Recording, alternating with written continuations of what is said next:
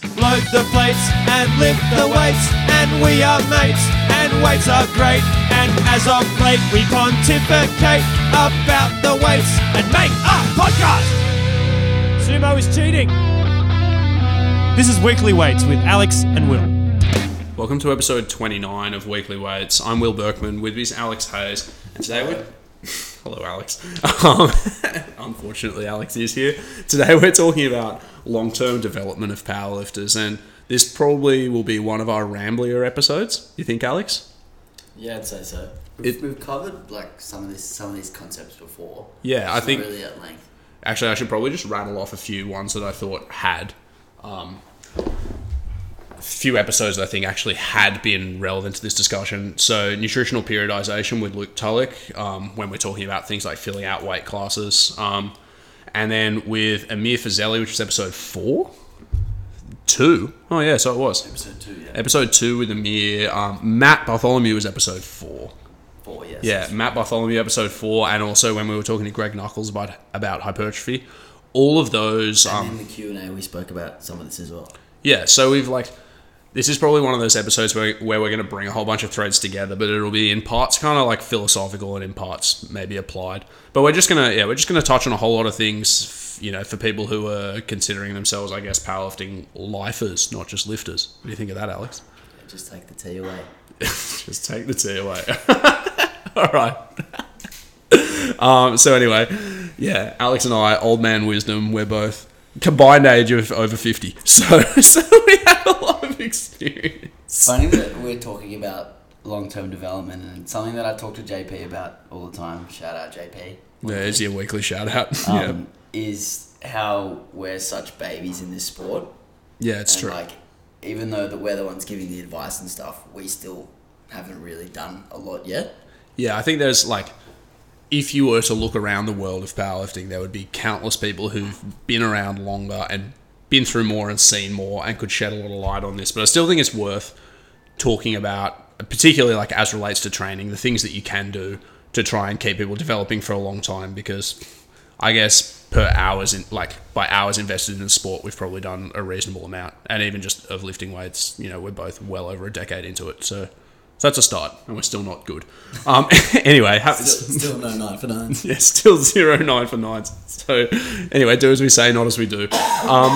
Speaking of JP, he has this idea that he expresses a lot when he's virtue signaling on social media of a life PR.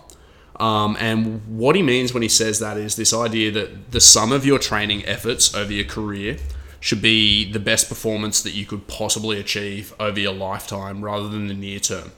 I mean, that's obviously an appealing idea, but what do you think of it just broadly, Alex? It's something that is hard to buy into. It's like, I'm going to compete in powerlifting and I'm not going to be good for 12 years. Yeah. It's something that's it's difficult to get across to people initially, but once you sort of immerse yourself in the sport and you meet people who have been in it for a long time and who have really, you look at them and you say, I want to be strong like that person. And then you actually get to know that they've been competing 8-10 years or whatever. It sort of seems, I guess, more relevant and something that is worth doing. Sure, I think here's one of the things that I find kind of funny about that philosophy. Is although I think it's kind of self-evident that if you get into powerlifting, unless there's unless you've been told you've got a year to live, then your goal is to actually get better at powerlifting, and that's just a process that continues, because pretty much nobody ever actually caps out their potential. So you want to just keep getting better, and as you get better, you'll learn more things you got to do to keep getting better. I don't think that, and this is probably something that will come up when we train, I don't think that necessarily entails not being good in the near term. It probably entails acknowledging that it will take longer to be as good as you want to be than you necessarily think. And do the best that you can be. Yeah, for sure. I think that's the hard thing to sell to people is, hey, you're going to be way better next year, but way better next year is still not the best you can possibly be. I think that's hard to sell to people, but it's not to say hey, next year we're still going to be doing some bullshit drills and you're not going to be any stronger at all because we're just building a base. Like, that's not true. Correct, yeah. What's true is you're going to have to continue to work, and sometimes you're going to have to take steps back from where you are now to see yourself further ahead in the future, but it should still always be framed as this process of continuous improvement, and the idea that there's not really like an end goal in sight. It's how much further can you go, what can you learn to keep yourself going further, and stuff like that. Yeah, and that's evident when someone asks one of us, I think in the Q&A, like, what are our long-term goals for lifting? And we said, we don't really know. Yeah. Because we're not really sure, like, how good we can possibly be, because we haven't even really touched the surface yet. Yeah, and maybe, I don't know if it's because, like, the scale of my ambitions has fallen, but when I was, like, deadlifting 230, 240, or, when I first pulled 247 in my head, I was like, shit, yeah, I want to pull 275, and then I want to pull 300, and I want to pull 325, and God knows where I'll go one day, Whereas now, I've deadlifted 290 and a few times, and I keep, either dropping it or missing anything heavier. But, like, in my head, I think it'll be great when I deadlift 300. But I'm not thinking about deadlifting 325, because 325, say, could happen in a year. Unlikely. More likely, very unlikely, but more likely it'll be 2, 5, or 10 if I get there, because it's just going to take that long. So why bother setting my eyes on something that's long term? Like, you set your eyes on the things that are immediately in front of you and what I have to do to get better in the very short term, with the hope that I can build that into something better. And I guess that's what I mean when I talk about this philosophy in general. I guess that's kind of how you sell it to someone. If someone comes to you and says, I want to squat 250 kilos, and right now they squat 120 kilos, you're not going to say, okay, like, yeah, let's do it. You're going to go, okay, let's do like 140 first. Yeah, well, 125. Yeah. Yeah, etc., etc. Yeah, and I guess that's the other thing, is probably one of the benefits to having, like I said, having sort of had my eyes come down a little bit from the very lofty to the more immediate goals, is that when you say you're an 120 kilo squatter that's in a hurry to squat 250, when somebody says, all right, well, let's start at 60 and work up, to you think, fuck, the distance between me and what I want to do has just gotten even greater. Whereas when it's like, I'm trying to take the step from 120 to 125, saying, all right, let's start at 60 is not like, fuck, I'm so far from my goal. It's like, okay, well, like, that's just, like 125 is still not that far off. Whereas 60 is a long way from 250. It's, 190 kilos instead of 65. Makes sense? Yeah, it's quite a long way away. Yeah, it is quite a long way away. I guess to answer your question, like, long-term development for powerlifters is something that I guess everyone who does it sort of does by virtue of doing it. Like, by competing in powerlifting, you are investing in the long term, because you're not just going to do one competition and then never do it again. Well, people do. Yeah, people do. I guess they wouldn't call themselves powerlifters though normally. That's true. I guess the aim for all powerlifters is to continue competing and to get better. Yeah, and to get better competition to competition. So progress is going to be slow, and especially slow when you've been lifting for more time. Yeah. So I guess it's like progress is like a slope you have to climb. This is just a metaphor I thought of. This is what I meant by this is going to get wafty. Alex is already like laughing into his own armpit because he knows it's going to be shit, but it's actually good. It's like a slope that you climb, but it just gets steeper and steeper and steeper, and harder to keep climbing the slope. Now he's filming me. Yeah, it's the slope that gets steeper and steeper and steeper, and progress gets harder and harder to come by. And initially, it's easy to just keep moving uphill, and it gets harder and harder, but you can still keep going until it's vertical, because it's never quite going to tip back over your head. Or, I mean, I guess that's where the metaphor breaks down. If it tipped back over your head, that'd be you hitting your genetic potential. Can't get completely vertical yet. No, I can't remember what the ice pick up and you're pulling yourself up the hill. Yeah, I dropped maths in year 10, so I can't actually remember if there's like a type of graph where it's like it's exponential, but it never quite meets a certain inflection point. What's that called? We're getting asymptote. It's like an asymptote, but on its side. Anyway, let's move away from maths and talk about balancing short-term success with this idea of like a slow developmental ethos. Because I think what JP is talking about when he says that is the idea that you put one foot in front of the other and you do the things that are going to get you better and better, and you're constantly trying to refine your technique and stuff, and not sacrificing, your long-term ceiling for a very short-term gain. And that makes sense. Like if you try and really drive yourself forward with really shitty fundamental technique, you're probably going to either tap out early or you're going to get hurt, right? So things like working on your technique, working on your bases of strength, giving yourself adequate rest to get better so you can keep training long-term, that's all the stuff that falls under the bracket of JP's philosophy, I think. How do you balance that idea of slow development and just, brick by brick getting better with the importance of actually short-term success and getting better and keeping people motivated? Well, they're very intertwined in that long-term success is just the summation of short-term success, like little short-term successes added together over time. Yeah. So if you have the short-term goal of, okay, we're going to focus on this for 12 weeks and you're going to get better, and then you get to that point, you're better. Yeah. And then it's the next focus. And then if you zoom out 3 years down the track and you look at all those little 12-week, 16-week little short-term periods of growth and success, it's going to equal something quite large. I remember I went to a seminar with, it was one of the old Juggernaut seminars, and Amir hosted it. Shout out Amir, by the way. I was just at Adonis Athletics Paddington doing a session with Amir, who he's having a brief CrossFit stint. So he was doing dumbbell thrusters for time. It was hilarious. But anyway, he hosted this Juggernaut seminar, and Brandon Lilly was there. And Brandon Lilly is... And it's Jim Wendler also loves talking about this, but Brandon Lilly is the guy who says every meet, if you go for the smallest PB available, which is 2.5 kilos, unless you're setting world records, and then it's, less. Unless you're Sergey Fedosienko. Yeah, but unless you're Sergey, it's 2.5 kilos. But if you competed every, say, 3 months each year, and you went 2.5 kilos better on all your lifts, over a year, all your lifts are 10 kilos better, and 5 years down the track, you're 50 kilos better, and so on and so on and so on. And he was extrapolating that out. And when he was saying that to me at the seminar, and this was 4 years ago, so this was a decent... Far out, it was a long time ago. I remember seeing that photo of you. Oh, I was dwarfed by them. Benny Magazine? Yeah, so that Really? was a few weeks... No. Benny and Andy Bolton. I went to a seminar. That was about 3 weeks after the Juggernaut one. I have a great photo, though, with me, Chad Wesley Smith, Brandon Lilly, and Mike Israel. And they're all so much bigger than me. Like, even Mike, who's pretty short, he's like 5'6", he just dwarfs me. But Brandon and Chad are standing at like 45 degrees to me, and they're still like 3 times as wide, shoulder to shoulder. It's nuts. Anyway, but yeah, he was saying this thing about like, if you took a 2.5 kilo PB every 14 weeks and that's all you had to program for, you'd never break. But over 5 years, if you could just keep adding those things up, suddenly you're 50 kilos better on all your lifts. And if you're benching 140 now, which I wasn't, but if you're benching 140 now, then you'll be benching. You're still not benching. Yeah, not quite there. But then you're benching 190, and like 190's, world class, but that's 5 years away. And I had a similar note on here as well.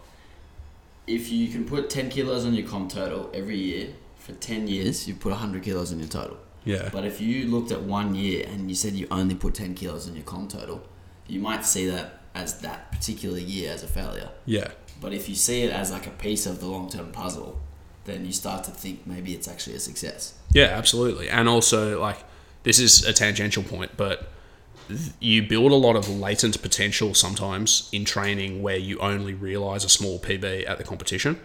And again, a good personal example for me is I think my total went up like 2.5 to 5 kilos per comp, like 3 comps in a row in my last few competitions that I did under Amir's guidance when I was an 83, and then I did a comp at 93, but I weighed in like 86 because I forgot to eat for a few months. But anyway, like my comp total was going up 2.5 to 5 kilos each time, and I kept thinking after the comps, even though I was going like 7 or 8 from 9, never 9 from 9 in all of them, I kept thinking after the comps being like, I feel like I got a lot better than 2 to 5 kilos. And, I'd look at my training and I'd be like, yeah, I'm way better, but my comps are only 2 and 5 kilos better. That's really annoying. And then I had this, had about a 6-month break from competing because I was on placement for uni. And during that time, I just did like training for fun, basically. And then very late in the piece, for a laugh, called it to just go do JP's comp in December. And I put like 30-something kilos on my total. And I hadn't actually gotten that much stronger in that time period. I'd gotten, 2 and 5 kilos stronger or something in terms of just pure potential across all my lifts. But as it happened, that was just the comp where a lot of those previous gains were realised. And so I had a lot more latent potential than I'd seen. And so my previous comps probably looked on paper like underperformances, but it's not that I didn't get better necessarily. It's just it wasn't quite time to let it show. Anyway, what we were saying was that, like, you know, you can actually build a very big thing in very small pieces, and it just takes enough perspective to step back and have a look at it. And that's something that, again, if you listen to Amir's episode, we spoke about then when he talks about sort of the idea of training being such a good metaphor for life, because you like segment problems. You know, you see something as a challenge and you say, how can I break this down? What are the small bits I can do? And powerlifting is very much that process as well. If you look at yourself and say, well, I'm, you know, the incomplete lifter in these facets. I'm under-muscled, I'm under-skilled, I'm X, Y, and Z, and everybody is in some way, you know, deficient.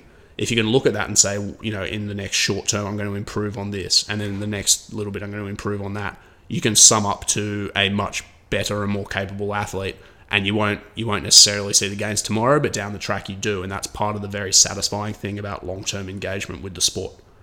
Definitely. Yeah. So, yeah, you were saying, though, that short-term success is basically about, like, setting a short-term goal and going to achieve it. And then that's sort of, like, that's how you build that slow long-term development, is basically the sequencing of short-term success. Mm-hmm. What about in the instances of lifters, say, who have a competition coming up that they consider important for one reason? You know, whether it be nationals or just one that is of emotional importance to them, where they say, like, you know, I really want to just throw everything at this. Do you think that's to the detriment of their long-term performance, or do you think that's something that you can kind of build in within that? And how would you sort of frame that type of discussion? I think it depends on the context of the rest of the year, and I guess how much time you have and what competitions you have in the other months of the year. So if you do have a big comp, you may look at that particular year and say, okay, that's going to be my priority comp, and I'm going to push a little bit harder for that one. And then the subsequent comps before it, or the previous comps, you might take it a little bit easier and sort of ease yourself into it and sort of build on those things that are going to help you at that big comp, but may not help you at those immediate comps. Yeah, that makes some sense. Should we just... I know we were going to talk about annual planning. Do you want to, just because we're kind of vaguely talking about it now, do you want to maybe do that? We'll do annual planning, then we can have like our first little break. I want to do more music this week as well to the listeners. Sorry if you've missed more frequent musical interludes, but I've missed doing them. Alex is appalled. We've had no complaints about the lack of music, Will. I've had a lot of people directing complaints to me, saying Alex is talking more and music's playing less, and I'm considering not listening. Look at all these new downloads. Yeah, actually, we've been killing it ever since I stopped playing guitar. All right, let's talk about annual planning, because you were kind of talking about it then. So I guess implicit in the idea, what annual planning is planning for a year. Annual obviously comes from the Greek word annum. I don't know if it's Greek or Latin actually, meaning year. So we plan for a year, and the reason that annual planning might be useful is for the reasons that Alex said, is if you have a competition that is of particular importance, then at least in theory, by structuring your training so that you are at your very best at that time, you'll perform best at that competition, and you can most strategically use the rest of the year for development and trying to get better. And the most extreme example of this is the Olympics. Yeah, well, the Olympics do quadrennial planning. Yeah, so literally 4-year peaking plan. Yeah. For the Olympics. Yeah, which is crazy when you think about it. And that's another reason why the Olympics are so like emotionally important to people like weightlifters who might not be in the Olympics long term. You suck it. Powerlifters already aren't in the Olympics, join the club. But yeah, weightlifters and track and field athletes and stuff is because, yeah, those 4 years or that 4-yearly event is like the summation of their training, which is pretty crazy. But yeah, so annual planning, anyway, implicit is the idea that you can structure your training to be best at a given time. I mean, I guess you've already in your answer alluded to the fact you think that's the case. So do you think that is of value, and do you think it's of more or less value for certain people? I think it's of greater value for a more advanced lifter, because obviously the competition that they're going to have is going to be of a higher priority based on who they are and what they're going to be competing for. Yeah. And because they are someone who's going to progress a little bit slower based on how long they've been lifting for, it's hard to push for peak performance at multiple times per year because of, I guess, it's just hard to improve. It's so hard. Yeah, it's just hard to improve that much when you're already so good. Something So I've I actually... guess, like taking the gas off the pedal and maybe doing the gas of the pedal. The foot off the gas? Or the foot off the pedal. Yeah. Either one. Yeah. Fucking hell. Pedal off the metal, maybe. Taking the foot off the pedal. Settle pedal off the metal. All right. Okay, let's carry on. Taking the foot off the pedal might be a good idea for them for 2 out of their 3 competitions that year, where they're going to the comp with a goal of, maybe improving something technically or just making sure they make all their lifts or whatever the case may be. Yeah, look, I agree. Pedal, gas. Yeah, pedal, gas. I want to use as many car and gas analogies as I can. So competitive powerlifting is a long road with lots of blind corners, and whoever's steering the ship or car, the coach. So I've lost my actual thought because I'm saying so many dumb things. No, look, I think it does have value. I think it does have value for advanced people. I actually also think it has a lot of value for people in the intermediate stage.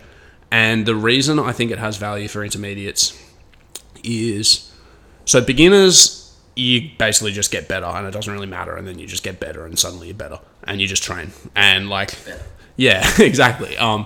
And so because they improve on such short timescales, you don't necessarily need to plan on very long-term timescales to continue to develop them, because even general work makes beginners way better. Like if you're really brand new to lifting and you just get people in and they do some bodybuilding stuff and they practice squatting here and there, like they're going to get better at squatting. And you're still at the same time building their base. So their base qualities basically take their peak up a long way without you having to do any work to transfer those abilities. For advanced people, because of how taxing it is to get way, way better, you can't necessarily bring them to a peak all the time, and bringing them to a peak is also very stressful, and so it makes sense to spend more time on development because it takes longer to develop qualities, and then it takes longer to actually transfer general qualities to getting them better. So again, it makes sense that you need some annual planning to say, well, you're going to be best at this time, and in the meantime, I want to put together these pieces that I think are going to sum to that better performance.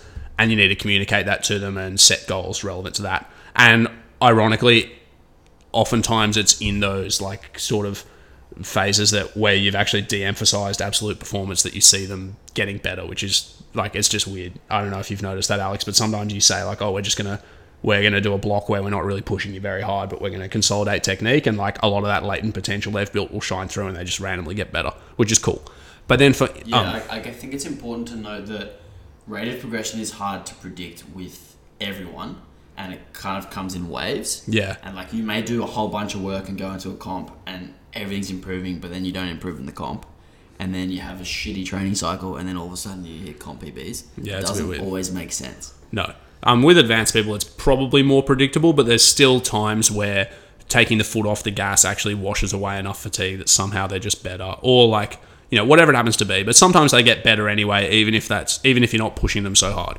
But then for intermediate people, the reason I think annual planning is really valuable is because often you get intermediates who say like have developed some pretty reasonable lifting ability, but they need to put a lot of work into, say, building some muscle before they've fully filled out their weight class and they're better. Or you think, wow, they're pretty jacked, but like they really need to actually sort their lifting out or something. And because there are usually, when you get an intermediate, that's when you start to see like there's pieces of the puzzle that are most glaringly missing. You probably need to actually spend some time working on that particular weakness, and it's a bit more individualized. Like we can generalize and say intermediates are like moderate skilled and usually need to build a lot of muscle, say, and that's probably true of like 60% of the intermediates you see. But there's still pretty much in every case like certain things that are just glaringly better and glaringly worse, and so it makes a bit of sense to have periods of emphasis of that. And particularly when you, with intermediates, sometimes have to trial stuff to see, well, do you think whatever it is, switching your deadlift stance is going to make you better? Or I think you need to build a whole lot of leg strength or something. You need to actually give those those ideas enough time to see whether they're really the keys to their long-term success, and whether they're going to shore up a weakness or take greatest advantage of a strength. Because of that, you actually need to have periods of emphasis of each of them, and so for that reason, I think annual planning's a real useful exercise. And for an example, I'm actually going to shout out two of my clients, one as an intermediate and one as an advanced lifter, as examples. A lifter I'd consider an intermediate is my client Tom Clark, who is going to compete in about 4 weeks at City Strength, off of about 14 weeks of training with me, where we just went straight into a prep. But he competed at 83 at the last Junior Nationals, and long term, or at least in the next few years, I think he should be moving up to 94s. And so we've spoken about how we're going to treat this comp as just like a general comp prep, get in, see what you can do, trial a few things in training, get an idea. But then after that, he's going to do one more comp at Nationals next year as an 83, and in 85, true. But in the meantime, we're going to emphasize hypertrophy work and stuff, and then cut him down for that comp. And then long term, we need to push him up to 94s, right? So we've sort of mapped out a vague idea of what we're going to do with his training in the meantime, and we're planning his competition schedule around that, with the idea of him being better in a couple of years and just having those roadmaps. And that makes sense for him as an intermediate. I think if we're gonna group them into sort of, I guess, their own segments. Yeah. A beginner lifter kind of doesn't really have anything, so they need to do general muscle building work, general technical development, and all that kind of stuff. And when you get to the intermediate stage, you just mentioned this, but I'm just going to simplify it for the listeners. Yeah, 100%. 30 seconds or less. 30 words or less. Don't know if I can do it in 30 words. Well, you just used 7. For the intermediate lifter, there's 11. Yeah, it's actually 12 now, but go on. For the intermediate lifter, there's going to then become a weakness. There's going to be something that's going to show itself that needs to be worked on. And then when you get to the advanced level, they should be quite polished, and then it's more of a matter of refining the product. Yeah, exactly. But yeah, so in his instance anyway, it makes sense. Like, he's got long-term developmental needs and shorter-term developmental needs, and you balance them through planning and through emphasis and de-emphasis of competition. And then an advanced lifter, as an example, is JP, who just did Nationals, and his next comp that he really cares about is going to be next Nationals. And he's going to do the Strength Fortress Challenge that I don't know how he got an entry to, because I think he's entered after the fact, but he's hosting it, so that's kind of corrupt. He's going to do that at the end of the year just for fun. Yeah, I'm complaining about that for sure. Yeah, I'm going to write to Robert, tell him his love child cheated the rules. So he's doing that at the end of the year kind of for fun, which means we're not really going to peak for that competition at all. He's just going to do sort of a general training cycle and then max out for a laugh. And then he'll probably do some type of cobweb dusting comp early next year. He asked maybe to do bench only. That might be an idea, but I think it will probably be a 3-lift competition, which we won't peak for fully, but we'll use that as like the midpoint in a strength cycle, a couple of months out from Nationals, and then actually go into Nationals with a full peak and try and bring him to his best there. And that's for the reasons that peaking him properly would take longer, and we need to give more time to developing, the qualities that are going to actually make him better, like his bench. It's funny that you mentioned JP being an advanced lifter. When we look at like his squat and his deadlift, obviously advanced, but you look at his bench press, probably like in the low to mid intermediate stage. How does something like that then become, like, how do you plan for someone who's intermediate at one and advanced at another? So again, he's a good example of somebody who periods of emphasis and de-emphasis are probably beneficial. And this actually, another shout out to our own episodes is Hanny spoke a little bit about this too. But in the case of JP, obviously he's got a lot of talent at the deadlift particularly, but also the squat relative to his bench press. So you would expect those two to develop more easily, like at a given level of development, than his bench press. And that has been the case, or else his deadlift wouldn't be absolutely world class and his bench not that great. But yeah, given the situation he's currently in, when you try and push all 3 lifts equally for him, then the bench almost by definition takes a backseat because the other 2 are so taxing. But pushing the other 2 is very taxing in and of itself, so I don't think 12 months of the year you can train his squat super duper hard and train his deadlift super duper hard simultaneously, because eventually he'll probably burn out or get injured. And even by the end of his Nationals prep, he was starting to get pretty worn out pushing both. Whereas his bench press, I think, can actually sustain harder work for longer. So in these next 8 weeks leading into the Strength Fortress Challenge, his total squat workload is a little bit reduced versus what it was in the developmental period for his nationals. His deadlift workload is pretty significantly reduced, and his bench workload is actually a little bit elevated. And so that's how I'm going to deal with that basically in the short term is let him bench more, put the other two on maintenance, and just try and shore up a couple of weaknesses in them without really pushing them super hard, while I work a bit harder on his bench, and then just, by virtue of necessity, when the other two come back up to, I guess, like full training to push for nationals next year, his bench probably won't be as emphasized just relative to them. And that's in the short term how I'll deal with it. But also, in terms of like programming schemes and things, like longer term, you probably need less undulation for people who are less advanced and stuff like that too. Like advanced people need more peaks and troughs. But you see that in the long term too, which is what I'm talking about now. That kind of makes sense? Cool. Yeah, Let's take cool. a quick break. Quick break.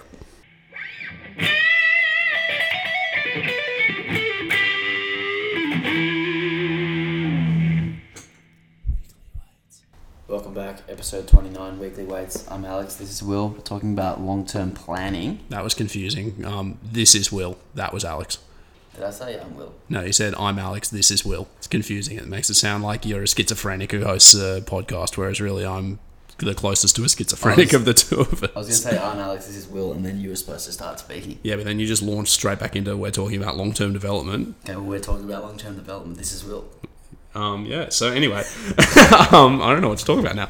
No, look, we've kind of waffled a little bit, which is unusual. And we sort of spoke about how beginners, intermediate, and advanced lifters all have different needs and like they develop over different time lengths. And then you actually gave a really succinct summary, which I'm incapable of doing, of that. What types of goals do you set your lifters over what sorts of time frames, and does that also change with their levels of advancement? I guess the greatest goal is, what is your total? So like that kind of applies to everyone. It's hard to say what other goals outside of that really exist other than like training numbers and sort of general technique stuff, which you can't really put a number on. Yeah. Like you can't put a number on, or your squat is 90% perfect. Like there's no way of sort of determining that. So setting goals outside of what is your total is kind of, I guess, arbitrary, and it's kind of hard to actually define anything really. Yeah, I think on the one hand it runs the risk of being a bit nebulous and indefinable. Because saying things like I want your technique to be better, like sweet. What does that mean? Yeah, exactly. And like technical perfection is like it doesn't really exist. It's like a perfect that you'll always strive for and never quite get to. Yeah, but it could be like this block we're going to focus on, your knees not shifting back out of the squat or something like that. Which is not really like, it's not a number. It's a concept. Yeah, but you can still define that in numerical terms. You can say, hey, look, your knees start shifting back when we squat over 180 for fives. By the end of this block, I want to not be seeing those knees shifting back when we're squatting 200. And that's still a goal. But I agree with you, like the most definable, measurable goals, and there's something to be said for SMART goals, and everybody who's ever done anything ever knows what SMART goals are now. But there's something to be said for goals that are definable and, time-bound and numerical. I think so that's cool. Another way of looking at it is, I guess, using RPE or RIR. Yeah. And saying like, okay, I want you to hit a set at 90%, which in the last block was a 9, right? Yeah. The single at 9, right? We were at 90%. And this block we're going to do it at an 8 or at a 7.5 or something like that. Yeah. And although that is hard to like put a number on and hard to say with exact certainty that it was a certain RPE, it's better than nothing, I guess. Yeah, but you said that those other goals, not that they don't have value, but that they're hard to define, and so there's kind of a risk in like putting your eggs in a basket where you can't really measure the basket at the end of it. How good are the mixed metaphors today, by the way? Shout out to mixed metaphors. So But I do think at the same time, particularly in the long term, it is important to have goals that aren't just your total. Of course. For the reasons we've said before, like sometimes your total won't actually increase in line with your training efforts for a while, and sometimes it'll just go gangbusters, and you're a bit like, why? Yeah, I mean, you can put numbers on body weight. You can put numbers on, I guess, like a set of fives at such weight or whatever the case is. But I think even though powerlifting is such a number-driven sport, I also think there's some value in having some goals or some perspectives with your clients that aren't entirely numerical. And like, sure, you might not be able to measure your success in it well necessarily, but you know, talking about like habits or, you know, mindset or approach to training or their enjoyment of it, or things like technique, or, you know, like if people have niggling injuries, like trying to get rid of them and stuff. Like, those are all important pieces of the puzzle that contribute to people getting better long term. Mm-hmm. And I probably would never set something like, hey, I want you to enjoy training more as a primary goal, unless somebody was like, hey, Will, I really hate training, but I'm going to continue to turn up and give you my money, which so far hasn't happened. But like I might not ever. I would do that. I hate training with you. Yeah, I can understand that. I'd just tell you to take your money and leave. But like, you know, I would probably never set that type of stuff as a primary goal, but it's still the type of thing where I'd say, hey, like, you know, I want to see these things from you in performance. I want to see your knees to stop shifting back at 80% like they currently do. You know, at the end of it, I want to see you going at 190, but like, I also really want you to enjoy training a little bit more. So let's think of some strategies to do that and work from it. And then at the end, like, just because something's not numerical doesn't mean you can't evaluate it. You can still say like, hey, you know, this is subjective, but give me 1 to 10 how much you were enjoying training last block, and 1 to 10 how much you're enjoying it now. And that's a Likert scale, by the way. But yeah, once you've done something like that, you can still sort of get a gauge of other things I'm doing working. And I do think those have value too. I guess, I don't know. Why don't we relate that to developmental stages of lifters though? So say you get a beginner, technically incompetent and weak, because that's pretty much what a beginner is. Yep. What types of goal, like what would be a very typical goal that you would set them, and over what time frame? I mean, I guess it depends on their sporting background, because a lot of beginners who've never lifted but may have played sport can hop straight under a bar and squat well. Well, I'll give you a concrete example. Versus someone who, give me an example. Let's do a concrete example. It's easy. So, Jeff walks in. Jeff's 18 years old. Like, actually knows vaguely how to lift. You know, he's like not great technically, but lifts safely. Has a sporting background. Squats 100 kilos, benches 80 kilos, deadlifts 120. It all looks fine. He has no injuries.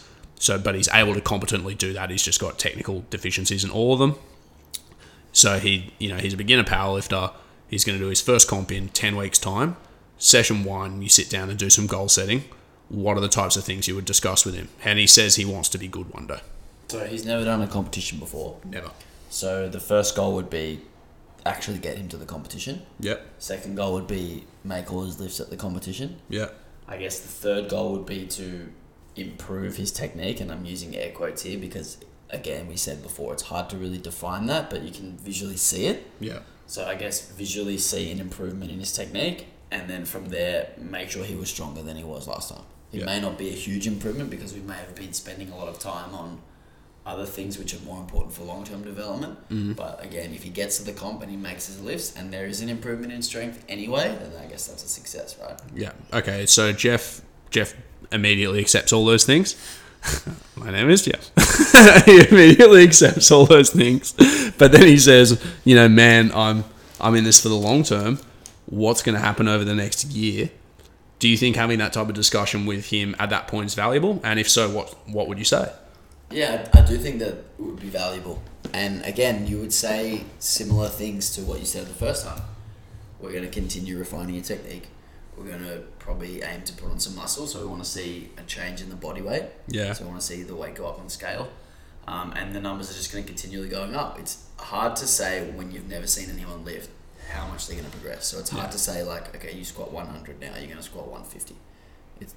You don't know that. They might squat 120. Yeah, they could squat 150 in like 6 weeks when they squat 100 sometimes as well. You just never know, hey? Yeah. So it's hard to predict the number on the actual main lift, but then setting those smaller goals of, okay, you're going to build some muscle, you're going to put on some weight, you're going to do 3 competitions, and you're going to improve from competition to competition. Yeah, I actually agree with everything you said there, which is unsurprising because it was pretty sensible.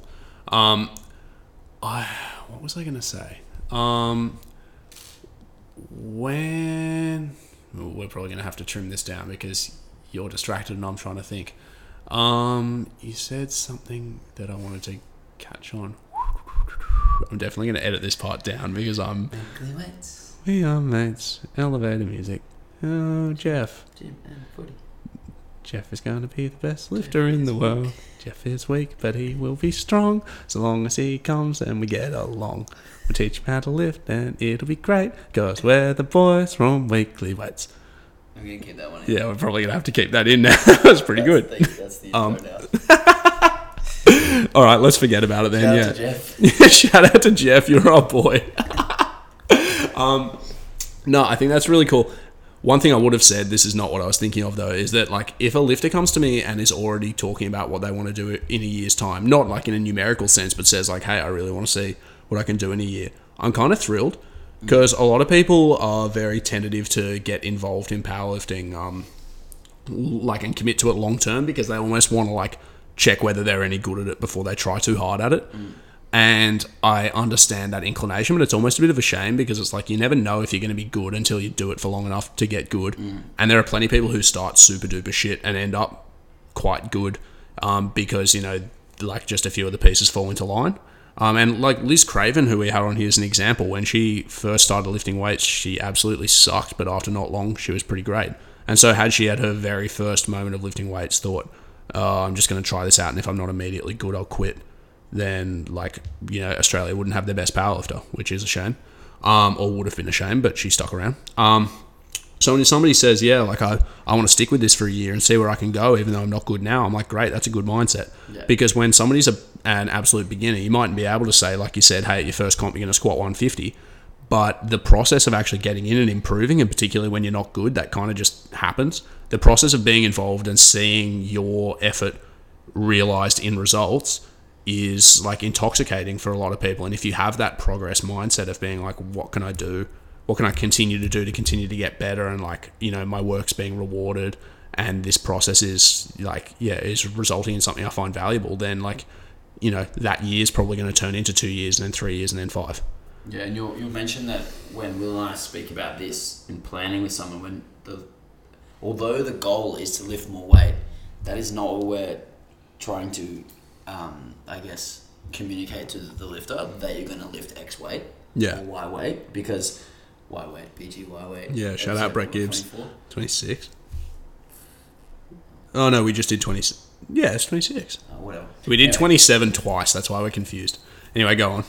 What was I saying? You were saying you're going to lift X weight or Y weight. You don't say that. You say we're going to lift more weight. Yeah, we say we're going to lift. We say we're going to lift a little bit more than last time, and we take the focus away from performing and we put the focus on the training and just improving. Yeah. And then the performing falls into place. Yeah, but and sorry, I was going to say like performing is a byproduct of everything that you do in training. Yeah, and when you're brand new, I think having too much stock in performance takes away from just working at the training itself. Yeah, and enjoying the competition as well. Yeah. One thing we do talk about quite a bit with beginner lifters is the idea that they kind of like, they need to worry less about testing their maximal strength and more about just building some skill and building muscle and stuff. One thing that I think makes it hard to get buy-in for that though is that people tend to choose powerlifting because they actually like lifting heavy. So do you reckon it's actually feasible to just ask people to forget about that and get jacked and do bodybuilding? Like if somebody comes to you and says they want to powerlift and they love squatting, they don't love squatting for 10s beltless. Like they like trying hard and squatting like 3 to 5 heavy. So how do you frame that discussion?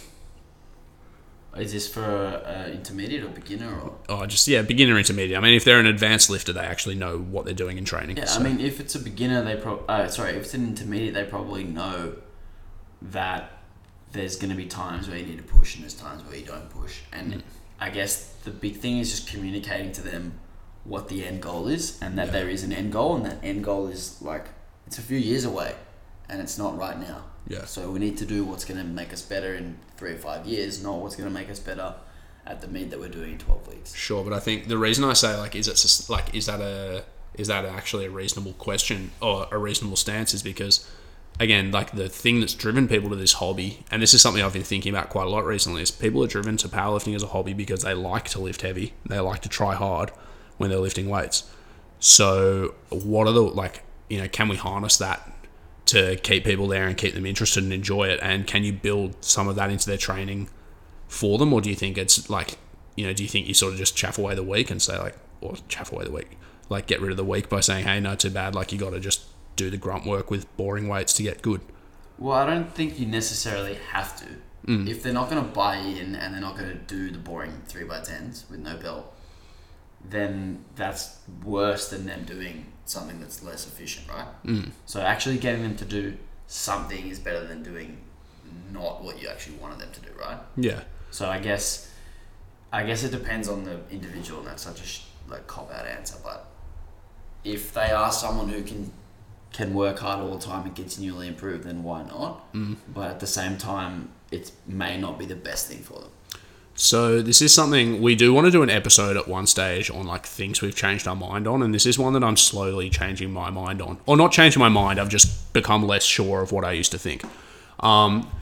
Actually, sorry, before you continue, yeah, I do think there should always be some resemblance of the powerlifts in training. So you're never going completely away from it entirely. Like you're never going to do 8 weeks of no barbell training and literally bodybuilding. Yeah. Like there's always going to be some stuff in your program that is going to be hard and that is going to resemble powerlifting. Yeah. So if powerlifting is what brought you to powerlifting, you will always do powerlifting. Yeah. Whether it, you may not have your belt on and you may be doing sets of 8, but it's still powerlifting. Yeah, for sure. What I was saying is I'm less sure of what I used to think, because I used to think basically beginners just ought to get jacked. And another thing that I used to think that was related to that was that like power building routines don't necessarily get you the best of both worlds, because like strength training is one thing and hypertrophy training is another thing. And if you do too much strengthy work, you can't do as much volume as you normally would for hypertrophy, so it's a bit suboptimal. But more and more I'm thinking with my lower level intermediate lifters that kind of power buildy stuff is really great, provided that the heavy lifting, I'm doing air quotes too, the heavy lifting is like set below a technical threshold where they do it all really well. So they get technical development out of lifting still in the 70 to 80% range, just with plenty of reps in reserve, relatively easy, somewhat frequently, and then do a lot of bodybuilding stuff after. I think that way you can kind of throw them a bone and say like, hey, we're going to practice the power lifts, we're going to do them under conditions that are sort of appealing-ish to you, but then, the thing that's actually going to make them better long-term is putting on some muscle and developing some work capacity and stuff. So after they've done that, they're going to have to go do some lunges and push-ups and pull-ups and things like that, Yeah, I think that's a great way of sort of structuring it, is keeping the technical aspect there and then having them work hard doing something else. So they still get to work hard and improve something less specific, so it's not going to interfere with the motor patterns of the main lifts. Yeah. And then they do their technical main lifts perfectly, or as perfectly as they can, to keep that movement pattern there and to keep them sort of like thinking that they're powerlifting. Yeah, and I think that does serve both purposes in that instance really well. Though I do also think it is really important while they're doing that to get their buy-in for the idea of, hey, long-term, you're going to need to sometimes do stuff that's less exciting with your barbell training. You're going to have to lift some lighter weights and do some more reps and stuff. But I think that's the type of discussion that you can sort of have gradually, because I think if somebody comes to you and says, I love to lift heavy, and you say, great, let's lift light, it's sort of like you're not really meeting them in the middle enough. Yeah. And yeah. I guess another way of framing it is like, if you do this boring work, not necessarily boring work, but if you do this work that's going to lay a foundation for you, you're going to get to lift even heavier than you ever thought you'd be able to later. Yeah, 100%. Like in 5 years' time, you're going to be able to do X and Y and Z.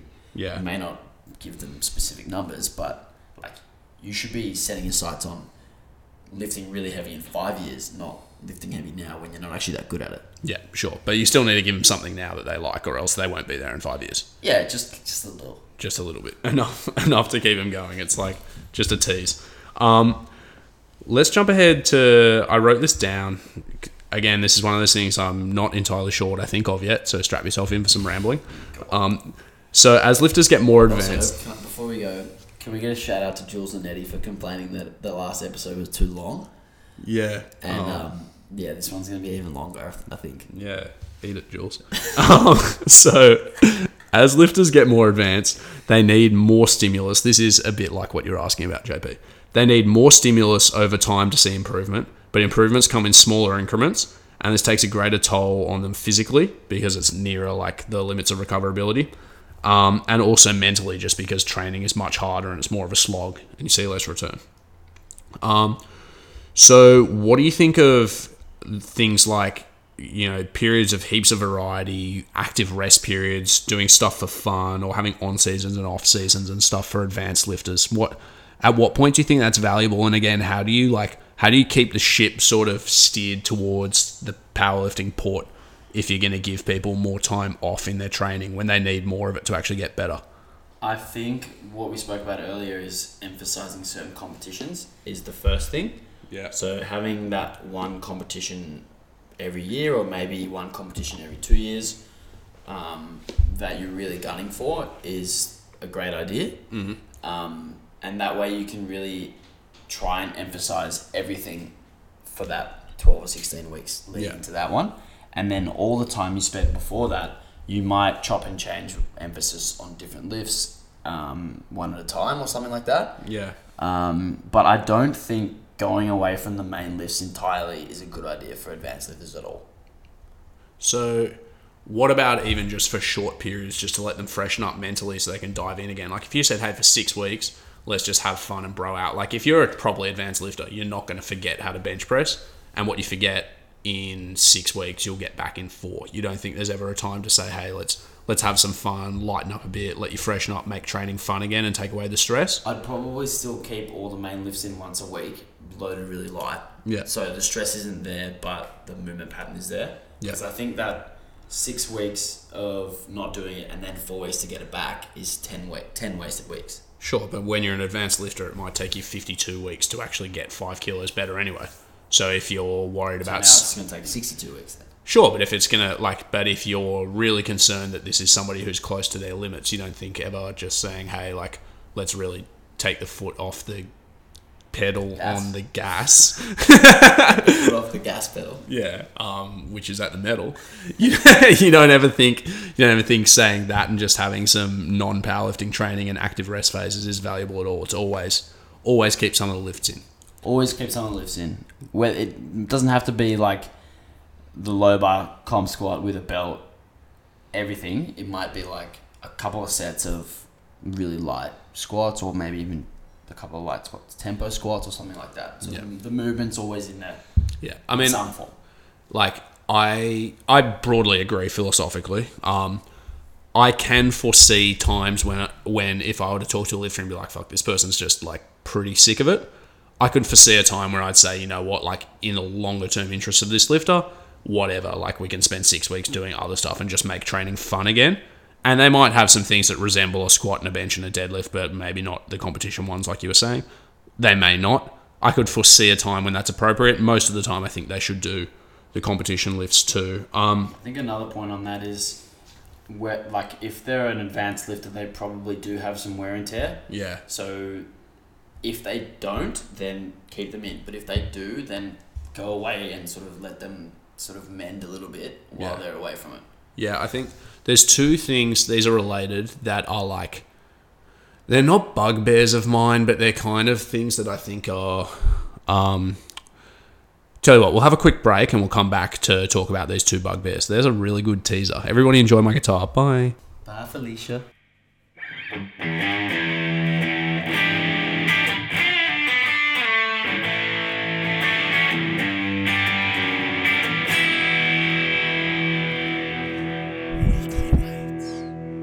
All right, we're back on Weekly Weights. I'm Will. With me is Alex. I'm glad to say that with some clarity so everybody knows. Hello. Hello. So, full disclosure, we had to take that break because Alex needed to go to the bathroom and he was making desperate noises at me.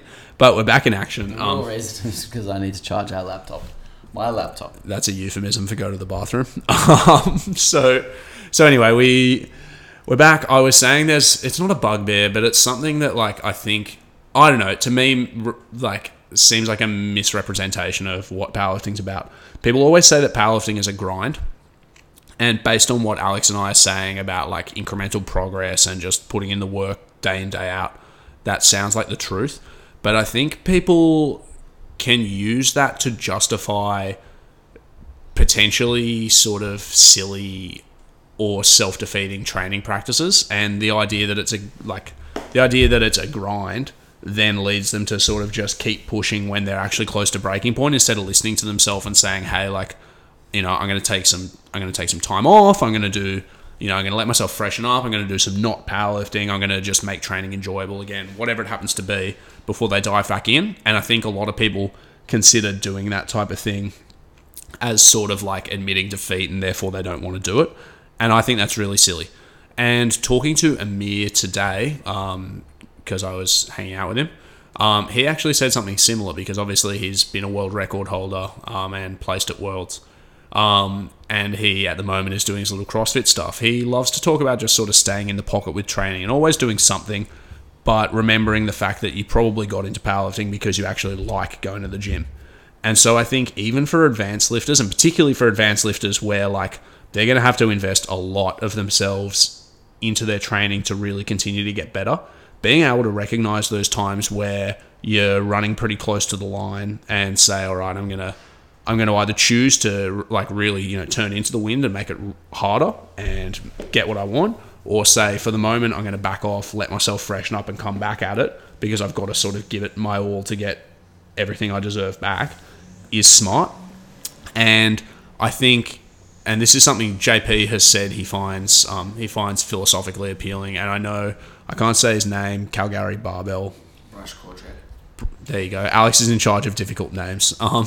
Yeah, something Bryce has spoken about too, which one of my lifters brought up today, is the idea of stoicism, where stoicism is, you know, basically like maintaining that everything's good, maintaining a positive outlook in the face of adversity. Is that related to stoic? Exactly, stoic. Good job, Alex.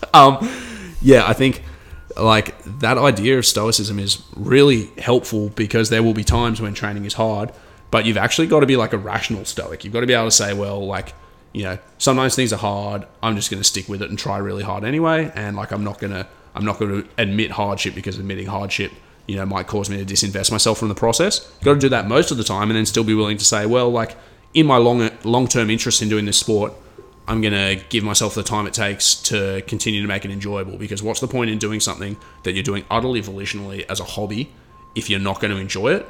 And if you are getting to the point where it hurts, you're not enjoying it, and you're really beaten up, and you think pushing longer is going to take you right to the limit and either hurt you or make you want to quit, then maybe it's smart to say, hey, let's just do some shit in the interest of fun for the moment, de-emphasize this grind, inverted commas, of getting better, so that I can set myself up to grind a bit more for longer, because grinding harder for shorter is not necessarily smarter than actually training for longer and getting better, and also just enjoying your life, because no one is paying you to powerlift unless you're one of a very elite few. So yeah, there has to be an understanding there of the sort of ebbs and flows of difficulty in training, and just even on a week-to-week, session-to-session basis, difficulty in sessions. Like, you might turn up on a Monday feeling great, and all of a sudden things are hard. And that's just part of the process. If you hang your head and go, oh, I had good sleep, I ate well, and it's hard, that's not stoicism. That's not being stoic. Yeah, that's the time to put your stoic hat on and go, oh, well, fuck, like, this is unexpectedly hard, but I'm just going to chip away and do it anyway. I'm just going to do it because it's going to make me better. And it's part of the process. And this is what I signed up for. 100%. And realise that if you continue to make those little steps, those good days are going to come, and there are good days. And I think it's Jamie Smith who says this, that 60% of training is just average, just meh. Yeah, no, I wrote that. 20% sucks and 20% is great. Yeah, I wrote that in a caption ages ago, and like 3 people have since reposted it with different numbers, and it really annoys me, because I didn't use... I always say 80% average, 10% great, 10% shit. I think I did... I think I might have... No, I didn't. I was going to use like a proper normal distribution, which is statistically correct, but anyway, doesn't matter. I didn't though. I chose not to. I think I did like 60, 30, and added up to 120% just to see if I could catch anyone out. No, look, I think those times are the times to put your stoic hat on. But if you look through a longer lens at your training and you're like, this process is no longer appealing to me, then you're no longer doing a hobby. You're literally like, it's like a jobby. It's, and so you got to say, what am I getting out of this? And so again, like finding ways to make training enjoyable, recognizing the signs of mental burnout, and particularly in people who are advanced, is important. And I guess one of the reasons why we sometimes say that like beginners and intermediates should train relatively conservatively and just look to get better and not do anything that's going to wear them into the ground is because if you burn yourself out mentally chasing the first 100 kilos that you put on your total from starting from shit to go to like, barely better than mediocre. Yeah. If you burn yourself out mentally doing that, then you've got nothing left for when it gets hard. And another reason I think in advance people having those periods of emphasis and de-emphasis is so valuable is because like you can also ride the waves of arousal and excitement for it. Because like, let's say JP again, he's done 25 comps now, was it? 26? 26, I think. Yeah. Guy's done 26 comps. Double, mate. Yeah, it's probably not that exciting for him to do his next local competition, but every nationals means something because it's the chance to be a champion. Like every time you go to Worlds, it means something. And so you can probably afford to push training a little bit harder because mentally there's a bit more in reserve to chase something that's like a really big carrot.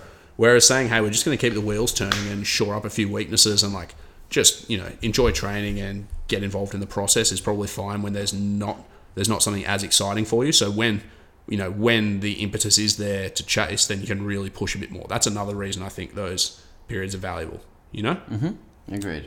And there has to be, when it comes to sort of that mental burnout, and even physical burnout, there has to be some sort of communication between lifter and coach. Or if the lifter is self-coached, then there has to be, I guess, a lot of self-awareness in the person.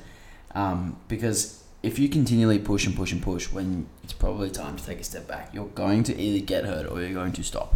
Yeah. Like we've seen this so much with particularly juniors in Australia. And actually, I'll use an example of Josh Hancock. You love to call out Josh Hancock. I've called him out before, but this is I'm just going to state some facts, right? He was the open squat world record holder as a junior and the junior world champion in the IPF in the 74 class. And he got there training fucking hard. Like he took sets so close to failure all the time and he built pretty bad habits doing so. But he had this sort of view in his head that he needed to work this hard to improve. And he got so far in a really, really short period of time just by working his ass off. And it worked. And then he burned out. He hurt his back. And he hasn't lifted. He hasn't competed since he, I think, competed in Australia in 2016 in April. Yeah, didn't he have a pretty rough comp that time as well? No, I think he did. He made 3 squats. I don't know. But still, he went from like literally best in the world to not lifting in 2 years. Yeah, and I think that's a shame. This is actually, let's talk about this. This is another one of my, it's not a bugbear, but it's a misunderstanding people have. Lots of people say that if you train with more like intensity volume, just like total training stress than you need for your given level of development, that you set a cap on your potential, which I think is bullshit. Yeah, agreed. Yeah, I think it's crap. You don't set a cap on your potential because if you set a cap on your... Okay, the theory that some people put forward, this is what I think is crap, is that if you do too much training for your level of advancement, then when you need to get better again, you can't do more training because you've already done too much, therefore you stall. That's crap. What's in reality the case is that so long as your training continues to provide enough stimulus to cause a disruption to homeostasis, you'll continue to adapt. You're just happening to do too much. And if you were to pull it back to a more sensible level, you would continue to advance in the short term and in the long term, so it doesn't really matter. What I do think is a problem with pushing really, really hard, really, really fast is burnout, like I've said before, and injury risk. And so I think being able to say how much do I need to do and how conservatively can I train to get those next few kilos, and and where am I going to find the balance between doing training that's hard enough to be stimulative and fun, but not so hard as to be risky or unenjoyable is important. It's almost like thinking the opposite of what most people think. Is like most people will think like, oh, how much can I do today? And as a coach, I think what is the smallest amount of work I can give you for you to improve by 5%? Yeah. Like, what is literally the least that you can do? Because it's going to be technically good. You're going to recover. You're going to be able to continue training, etc., etc., etc. What is the least amount you can do to continue improving? Yeah, and I think this is like to satisfy my desire for doing things that are hard and just feel like I've smacked myself and are fun. Periodically, like after a competition, I'll have a period of, you know, 1 to I think the longest I've ever done is 8 weeks of doing things that are not powerlifting, where I can just go and do stuff that's hard, like push a sled or do sprints or do, you know, AMRAPs and dumb crap like that, not in the interest of my powerlifting training. But in powerlifting training, I increasingly am starting to think along the lines of, how, like, just literally how much stimulus does somebody need to get better? Give them that much, not more. And Alex and I were talking about this when we were talking about this episode. We both now have had a number of clients where they've gotten, like, say, 10 kilos better on a lift across a training cycle. So then we've given them literally the exact same training cycle, you know, maybe plus a couple of kilos, but certainly not 10 kilos more. And then they've gotten better again, because that just happens to be the amount of stimulus that is required to provoke adaptation. Mm-hmm. And just because lifters say get 10 kilos better, say you squatted 200 kilos, then you worked up to doing 170 for 5.5s and you squatted 210 kilos. That doesn't mean you need to end up squatting 180 for 5.5s to squat 215 or 220. It might be that getting to whatever 175 for 5.5s is still enough to make you better from 210. Yeah. You know? And a lot of the time people think like, oh, what could I do for 5? Yeah. If you think like, what could I do for 5? Well, how good are those 5 going to be, first of all? Yeah. And how much is that going to make you better? Like, what extra gain do you get from putting 20 kilos on a set of 5? Yeah. And that's like... You actually probably get worse. Yeah, I think that's definitely something I've been guilty of myself. Again, because I just actually like doing things that are hard. Like, that's why I started powerlifting as well.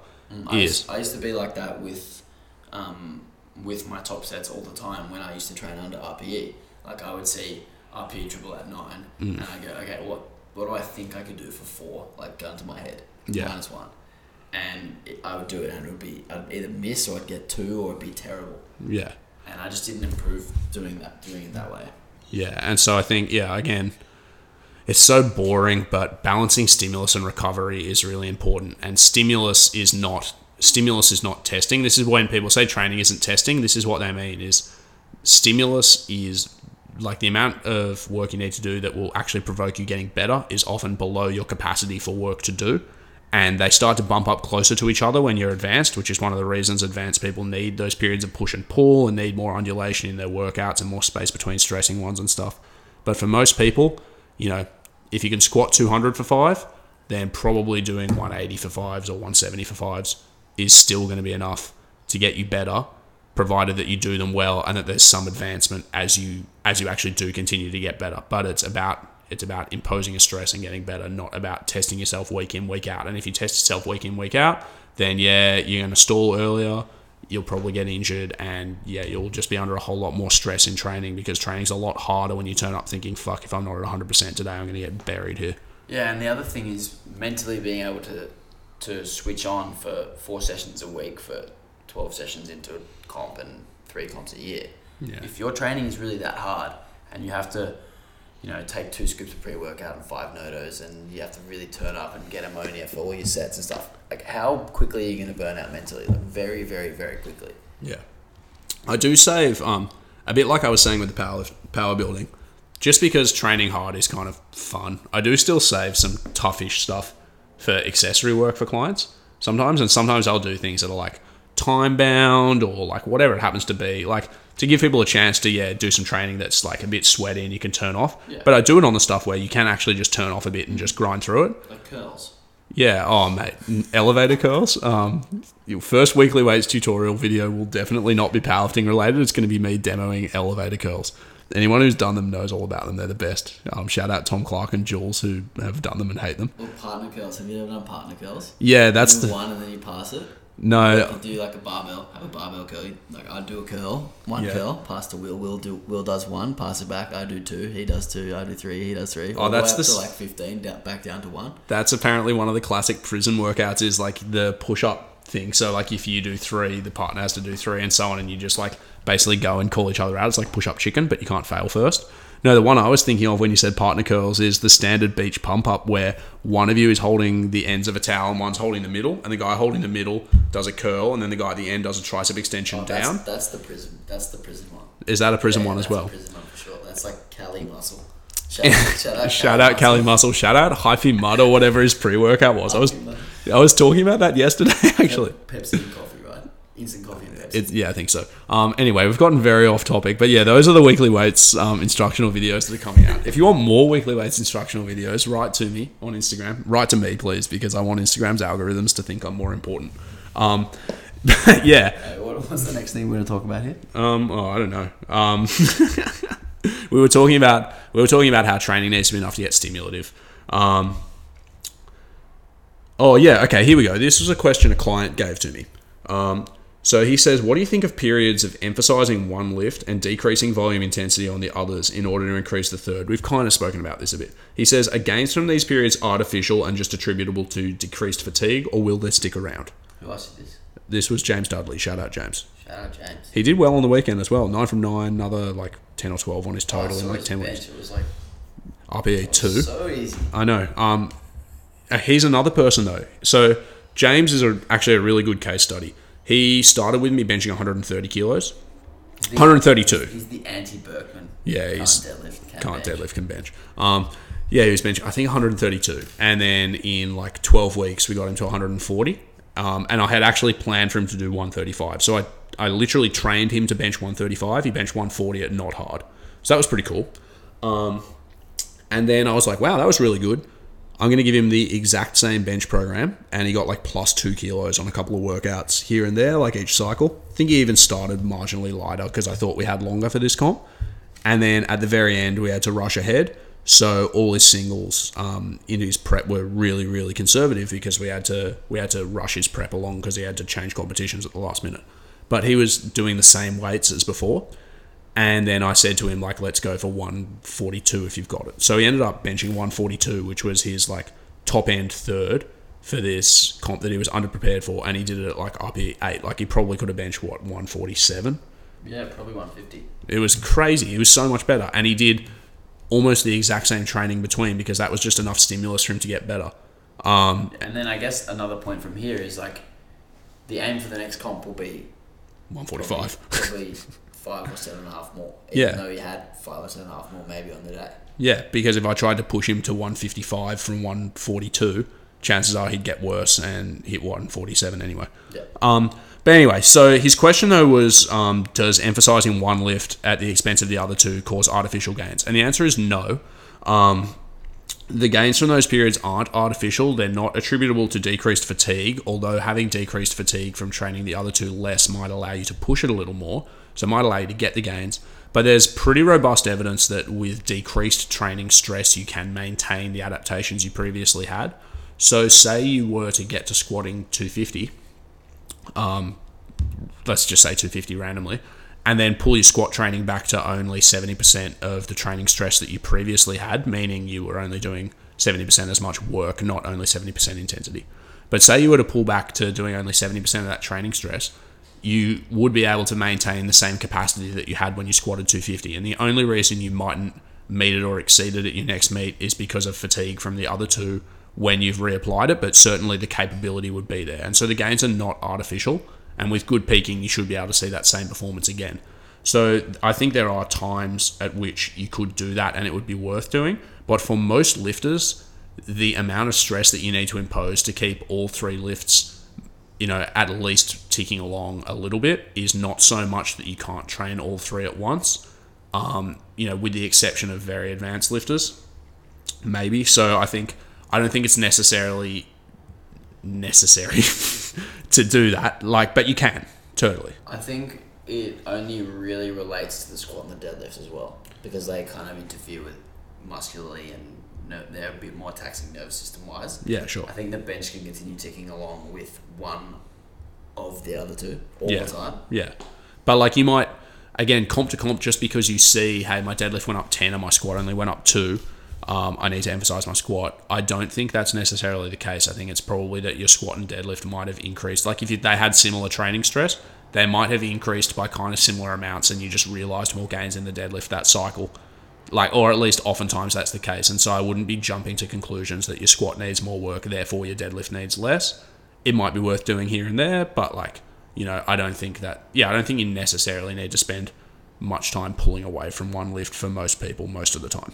Definitely agreed. And like I spoke about the ebbs and flows with performance before, and I guess the progress comes in waves as well, and it doesn't just come in waves in the total, it comes in waves in each individual lift too. Yeah. So you might run one block and you might get 5 kilos on your bench, and then you might run the same block and get 0, and then you might run the same block again and get 7.5.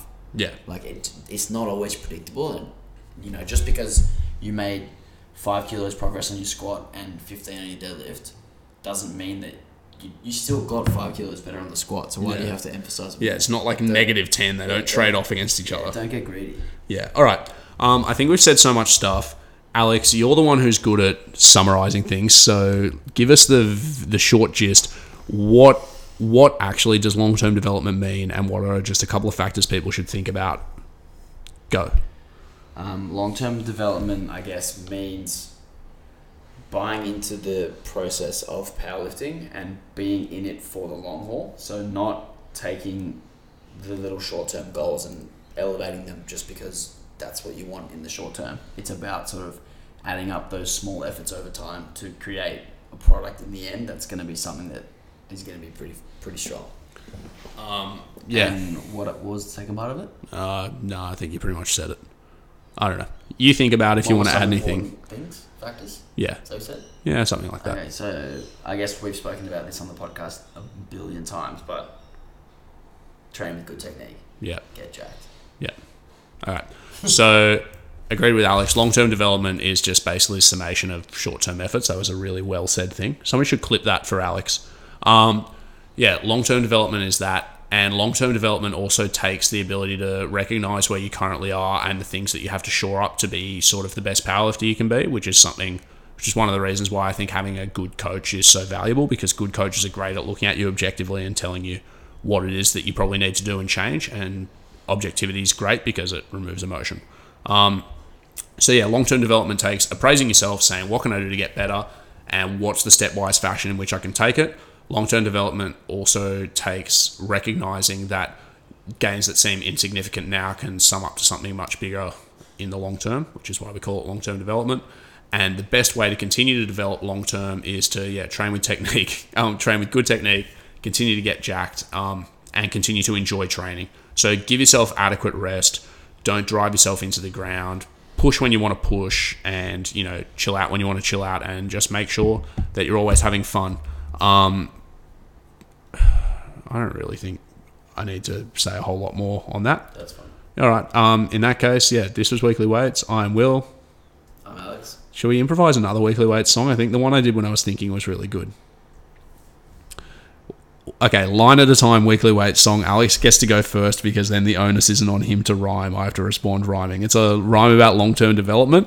It's like, whose line is it anyway, but on your podcast. All right, Alex, hit me with it. Weekly weights. No, as in, that's not a line. And then you go like, train with good technique, and then I go something, something, something, and then you rhyme with technique. Okay, cool, yeah. Let's do that one. I can do that one. I'm good. I'm already ready. Weekly weights. Lift with good technique. Get really jacked. Work on your physique. All right, it's Will and Alex. We'll talk to you next week.